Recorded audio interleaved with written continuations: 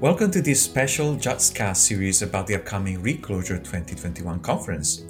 We're going to have a brief conversation with our speakers, asking them some questions about their life and job to get to know them better. Today with us is Dragan Djuric. Hey Dragan, how are you today? Hello. I'm fine. Thank you for inviting me to this podcast. No problem, thank you for being here. Dragan is more formally a professor of software engineering at the University of Belgrade, but is probably better known in the Clojure community for his work on the uncomplicated libraries like Neanderthal, Clojure CL, Clojure CUDA, and many more. So Dragan is giving a talk at Reclosure this year, and we are here for like a little interview and know a little bit more about him. So Dragan, let me start with the most important question of them all. What is your favorite pizza topping? Huh, Probably no topping because I don't eat pizza very often, but I would go with just plain mozzarella, I think. Ah, okay. Okay. I'm also on that side of pizza toppings. I like simple flavors. So sometimes I'd be tempted to say basil would be my Mhm. my favorite ingredient. It doesn't need to be missing on the pizza. But yeah, okay, so we are not like a pizza lover. Not exactly. I mean, I tend to eat more healthy food, and outside of Italy, I suppose pizza is not real pizza. So probably, if I were in Italy, probably I would like it, and probably I would go with some traditional flavor, I think you're right in that like sense. basil.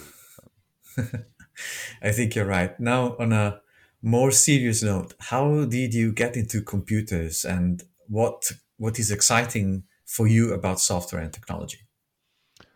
Hmm. Well, contrary to many other closures, I suppose I really got into computers late enough at university because during my high school and previously there were wars in my country, so actually we didn't have an opportunity to buy any computers, Spectrums, Commodores, or early PCs. Only rich people could pay for that. So in high school, I liked computers, but all my programming experience at that time would be on with pen and paper. So I didn't have a real computer to try this stuff out. And then at university, obviously, I studied information systems. So at that time, I had to learn it, and that was the first time I got my PC and start doing it for real. Hmm. An early So, passion then. well, I liked technology and computers, but I didn't have opportunities to really use real computers as a kid. Uh, Mhm. so later, uh, I got into it late enough, but it was easy to learn stuff. I didn't see it as a obstacle or problem. I learned basic programming. I mean, not programming in basic, but basic programming in. It was a Turbo Pascal. It was my first language. And after that, I got into Java. I got into it professionally, then start researching and um, learning more exotic topics. So yeah, a late start, but then I quickly got into it, and still today, it is a sort of a hobby that is also my job. Yeah, that's the best situation one can be in, I guess. And do you have a computer science hero that you would like to have lunch and drinks with? It might be not with us anymore, perhaps, or maybe still alive. And Oh, what kind of question would you ask? yeah, thankfully he's still alive. Well, I don't really think in heroes or so, but there is one obvious programmer that I admire a lot, and that is Rich Hickey. Uh, because yeah, Clojure was a sort of revelation for me professionally, and I clicked with it at once. So I also like Rich's approach of really getting into the heart of the problem and trying to find a simple and elegant solution. And I liked his way of explaining his insights. And I also like that he is a musician. So lots of admirable things that he can offer. So probably Rich, Would you ask a he specific question to him?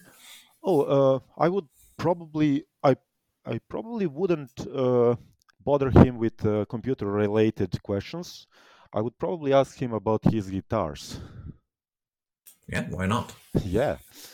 Actually, I met him 2 years ago, and we had a short chat. And well, it would be great if I could see him more often and chat about music and his experience and connections of music and programming. That would be Yeah, interesting. well, we still hope to have maybe reach one day in this interview podcast. Who knows? And maybe we'll remember about these questions. We want to Yeah. be informal and ask a few things about life instead of the usual technical questions. So that's a Mm. great one, I think. And do you have a favorite piece of software application um, to recommend? Hmm.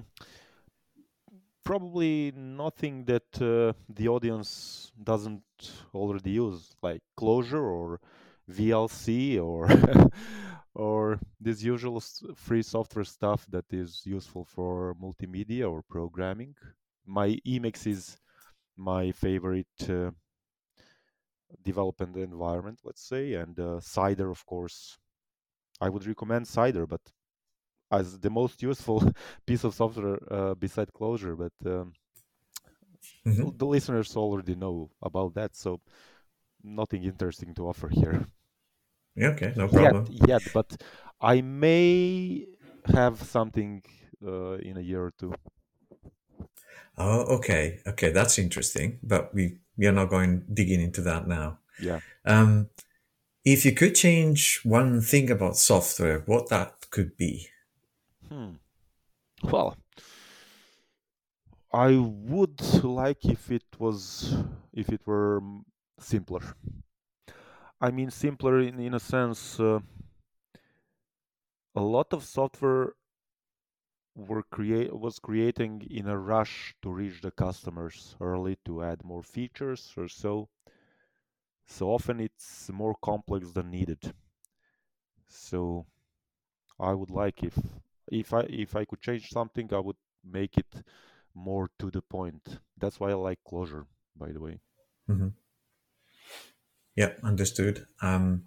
Yeah, it's also like something very profound in terms of what could one improve in the entire world of software. And talking about simplicity is definitely how could you make it simple is like a hard problem, I guess, because if Mhm. not, it would be already solved maybe by now. Um, how did you get involved with Clojure specifically? I think it was uh, in the spring 2009, and I was already for a few years before that. I was into meta programming in Java primarily, and trying to create some abstract things that would enable people to write simpler code with more automation or so. Uh, and then when Clojure was announced, I don't know whether it was around version 1.0 or a few months before that or something like that. But I literally recognized that Clojure solves all these problems in a much simpler way. And I switched immediately. Actually, I decided to switch immediately. I learned it in, let's say, a couple of weeks, and then in a month I already had some research completed, and I published in IEEE Software, I think, which is highly regarded software magazine. So that was like, I noticed a tool that I thought fundamentally changes the way I program, and the tool proved to me that something that I would need years to complete, I completed it in a month with whole research and paper writing, and managing to pass the reviews, which is really hard. Like, it's rejection rate is like 95% for Hmm. such kind of magazines like IEEE software. So it was like, And yeah, this is a super tool. did that, like, the article that went out contained Clojure itself? Yeah, Like, yeah, yeah, yeah. oh, That was an article. Um, so yeah. one of the first things going like out publicly. Well, in scientific magazines, probably it is one of the few. Maybe there was an article about web development in one of the IEEE magazines around that time, maybe a few months earlier or so. But definitely, it was one of the first appearances of Clojure, or the article that is 100% about Clojure and the usage of Clojure for some problems in serious scientific magazines. All right, And I'll yeah, so probably link it into the show notes, so we have a link to that. yeah. What are your favorite? Well, you already talked about that, so I'm not going to talk. Not going to ask you what are your favorite things in Clojure, because I think we covered them. But is there like a favorite Clojure core functions? Well, it's difficult to say because many Clojure functions are so useful and so well thought out. Of course, y- these are functions that were invented in Lisp, also in Haskell, perhaps, and so. But I would say probably map or reduce, because these two functions are like the um, cover like 80% of use cases of looping Yeah. and filtering and transforming data.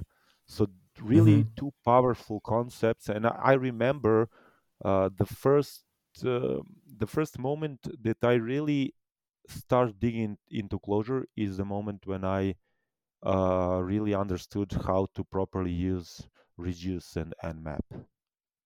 So this Yeah. was my key insight.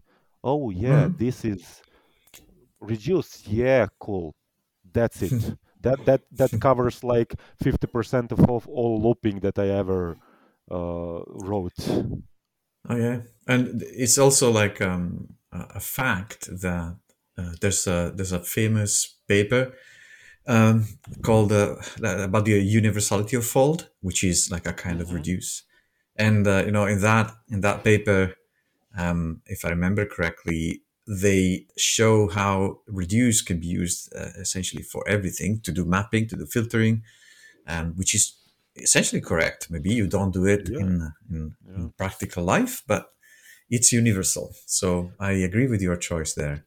Yeah, I mean, reduce is a sort of equivalent of looping, but I meant in many cases you would use map and not think about that it's actually implemented through reduce, or you would use filter or so. But in many custom loops, map would not be capable of doing what you want, and then reduce is like the really power tool that you would use directly. So, Yes. but Hmm. anyway, these two concepts of reducing and mapping was the first real revelation of Clojure for me. Yeah. And now to talk about something slightly different, other than like software development or closure. If you could be anything, what would you do instead of doing software development? Would you do another profession in life? Hmm. So you, depends. Meaning, if someone forbid me for like uh, court of law saying you cannot do software anymore, so you have to do something else, or if I didn't get into software, what would I do? Yeah, more the second, I think. Mhm. Well, I don't know, probably software, something creating, something creative. I love to learn things and build things. Uh, I would love to, uh, for example, to. I like music a lot. Hmm. I like sports. So if I could make my living with this, then probably I will try to be a musician. But it's difficult. It's much more difficult to survive as a musician than as a software developer.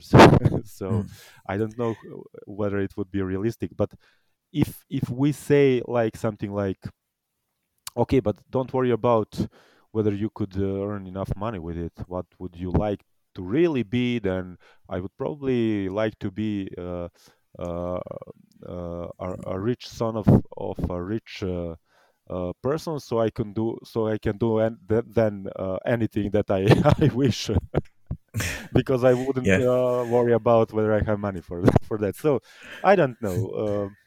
I like to go for creative stuff. So yeah, anything that's creative, probably I could that survive. makes sense. And so you mentioned sport and music. So is that what you do for fun? Sort of. Well, I train every day, uh, and also I practice Taekwondo for like 15 or 16 years, Hmm. and Wow, that's a long time. yeah, and I also liked music from small age. Uh, I always liked music. Hmm. I didn't properly play any instrument because, well, we didn't have money to buy a guitar or some um, similar tool. And also, we didn't have money to pay lessons at that time. There wasn't internet or YouTube, or so. The only way that you can could learn to play an instrument. I mean, I'm talking this because there probably lots of younger people, so they didn't experience this. So the only way you could learn something would be to go to a proper school for that, like uh, music school. Hmm. But this school only taught classical music. Uh, Mm. and the other way would be to find a local private teacher and pay him for every class. But since there were lots of economical problems in my country, which is Serbia, this is close to Italy, but not capitalist enough at that time Hmm. Yeah. to have these sort of opportunities. Um, it was a lot of hassle that I didn't want to bother my parents uh, Okay. with. So I never properly got into music. I was like a really a passionate listener, but not participant. And Okay. for the last 10 years, I've been practicing Cuban dancing. Okay. Uh, and that opened another passion for me because uh, contemporary Cuban music is really, really great, both technically and for the audience. So it's really complex on one hand and demanding, but on the other hand, very, very uh, good, very uplifting and very interesting for audience. And but the only proper way to enjoy it is if you move. So it's not a kind of music that you would sit and listen to Mm. peacefully. Yeah. It invites you to move. Uh, Hmm. so uh, and also a month ago or month and a half ago, I started learning guitar because there is an idea for a Clojure project that is connected to that I cannot Ah, talk about in detail now, but I can just say that if everything goes well, maybe there would be some development in Clojure connected to music and sound and oh wow. Okay, instruments and that's lots of fun stuff. I hope so, but I that's cannot really guarantee. hard. I cannot guarantee. Yeah, no, hard not to ask you the question, but I understand it's a project, so we'll see. And by the way, congratulations for the rich set of activities beyond like computers that you have. That's really a lot of interesting things. Is there like, since we talked about music a lot, is there any musicians or album that you would suggest? You mean like traditional pop rock or something more exotic? Um, or whatever is that you prefer, I guess. So it's really a personal Well, choice, I your I personal choice. prefer because in my my youth I listened to a lot of rock and hard rock and even some metal and some punk. But I suppose most Clojurians are very well informed about this sort of music. So I would not recommend anything because obviously uh, people already know this stuff. But maybe I could recommend some Cuban stuff because it's different enough so people could discover something new that Yeah, might sure. interest them. Yep. There is a Cuban band which is called Elito Reve y su Charangon. Hmm. So this is a specific sort of it's band that a couple years ago they celebrated 60 years of music activity. So you're wondering what they are like 100 years old, but it's a different way of making a band. It's more like a musical troupe that has a leader, and then that leader recruits best musicians that he could find, and over time he changes them. And lots of these musicians go out and start their own bands. So this is really great band that is based on traditional uh, Cuban style, like 100 years old, but with lots of new additions, like with lots of traditional Afro music, Afro Cuban music, lots of traditional non-Afro Cuban music, lots of modern styles and influences from pop and rock, and mixed into one fantastic uh, musical sound that's like you cannot hear something like that in popular music in America or Europe. It's like Mm. both virtuosity on one hand and on the other hand, uh, powerful, uh, rhythmic, polyrhythmic uh, push for movement. And it's interesting. It's Okay. not some experimental music that you would say only devoted listeners would understand. This is popular music in Cuba. In Cuba, Yeah. this is like I don't know Rolling Stones or something like that, but modern, like new Rolling Stones. Interesting. So we'll challenge our listeners to try to, we'll link to the show notes and challenge our listeners to stay still on their chair when they listen Yeah. to this music if they can, Yeah, and but see how many can do that. I have another recommendation that would be closer to the taste of our listeners probably. And I discovered this recently. This is a French artist that goes as a band Carpenter Brut, like John Carpenter, like Carpenter Brut, and it's a synthwave artist. And for people who like a mix of 80s synthesizer and 80s metal in a modern sound and with 80s like pseudo 80s visuals. I can recommend a concert for the canal Arte, for French channel, TV channel Arte. It's called the Carpenter Brut Release Party. There are like 10 songs conceptually arranged, and this could be interesting for your listeners. Good, good. Very good recommendations. So now we are going philosophical, a little more maybe, and I'm asking you, what is your idea of perfect happiness?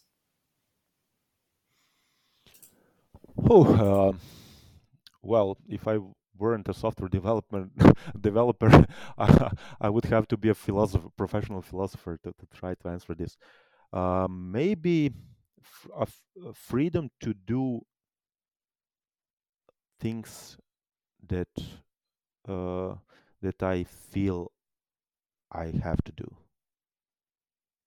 I mean, I hope you understand. So, like, if you feel that something invites you to learn it and to do it, that you can do this, and that you have Yeah. time to do this. And Well, hopefully it's not too far from your current life and setup. Maybe. Yeah. Can you do what you have in mind, or you are constrained by life and work and other things? uh, well, I only wish the day has more hours, because the thing is that I decided early enough in my life that money would not be my main goal in life. So that gives me an opportunity to forego more money for more liberty. And Mm. I can say that I am satisfied with what I have, although in monetary terms is not anything fantastic. It's not bad, but it's not, but it's enough for me. Mm. But I wish I had more time, That's. like I think everyone that's a else very good probably. thing. That's a very good idea of perfect happiness, like a never-ending day or any additional hours every day that you can spend instead of going to bed. That would be nice. So we are toward the end of the interview, and before we close, I wanted to ask if you can give us a brief introduction to your talk, if you know already the topic. Well, I have to admit I haven't prepared it yet because I didn't have time, but I have a rough idea what I would like to base Yeah, it on. perfect. Uh, the main thing that obviously I will base it around the new developments on Deep Diamond, the deep learning library that I developing. Um, but and I will do some code examples and show the basics of what this is and how you can start learning it and using it. But the main thing I would like to point out is how it is important to take time to really learn the principles behind the software that we are using, because lots of time in Clojure community we have many experienced programmers here, so we have lots of expertise. But one of the challenges is that most of this expertise and is clustered around certain areas like web development or some specific types of software. And usually people learn these all these technologies and their principles during a couple of decades working with other technologies, and that's a good Mhm. thing. So they recognize that the Clojure is a tool that can simplify what they were doing in more complex ways. But the thing is that they know this well and they transfer to Clojure. But some new exotic technologies that are coming, like machine learning, deep learning, high performance computing, and probably some other areas, now are also quite complex behind the scene. And lots of people expect to instantly understand them, not realizing how complex they are, and that it is not possibly possible to use them like a black box or to use them with little knowledge. They need Mm. to acquire some background. But now it's Is difficult when you know something well. It's difficult to start learning something as a complete beginner. So that yeah, true. frustrates lots of people and prevents them to like grab the problem and devote more time to it. This is a little bit of So the attitude toward software that Alan Kay called the pop culture of software development, or pop culture of computer science. So people who are assuming that they can just like start using a tool without understanding what is behind it, and just because it's on the shelf, right? So you take it and you consume it. It's a very yeah, consumistic behavior. yes, but the specific point, I agree completely with that. That was I was referring to. But the additional thing here is that it is a normal thing to do because lots of Clojure programmers are experienced people, and lots of things they can take off the shelf because they already understand it well, or similar application. So they are used to quickly getting into uh, another tool. But in these areas that are completely different, then it frustrates them because they grab it, but they cannot tame it quickly. Okay, so we'll hear maybe a little bit of this, maybe in your talk as well, along Yeah, with that was something that any. I plan to try to discuss, not to offer any Fantastic. solution, but just to point it out and see how people understand. Maybe someone will have some Well, insights into that. anything we forgot to add that you would like to add at the end of this conversation? Well, I think you've been asking me great questions, so uh, I can't say any. I mean, we can talk for hours, but uh, that's probably not not the idea here. Well, over a certain point, probably not. But it was a pleasure anyway to have a chat with you, understand a little bit of your background and life, and yeah, thanks for your time. And yeah, I hope to talk to you again soon, and definitely at the conference. Yeah, thank you. And maybe I've just remembered to that I would like to add that I wrote a couple of books, Clojure books, that cover some exotic areas of high performance computing and machine learning, and I plan to write a few more. And these are tutorial books rather than boring references, completely practically oriented. So if people want to check this out, they can do this at aiprobook.com. So like AI, like Okay. artificial intelligence, Hmm. pro, like programming, and then book. So it's a book series called um, Interactive Programming for Artificial Intelligence, where I cover interactive programming and artificial intelligence and everything in between. Fantastic. So definitely will be in the show notes. And anyway, people have took note anyway. So thank you again. Thank you very much for your time, and talk to you at the conference. Yeah. Thank you, and I can't wait to uh, participate in the conference and see other people. All right. Bye, Dragon. Take care. Goodbye.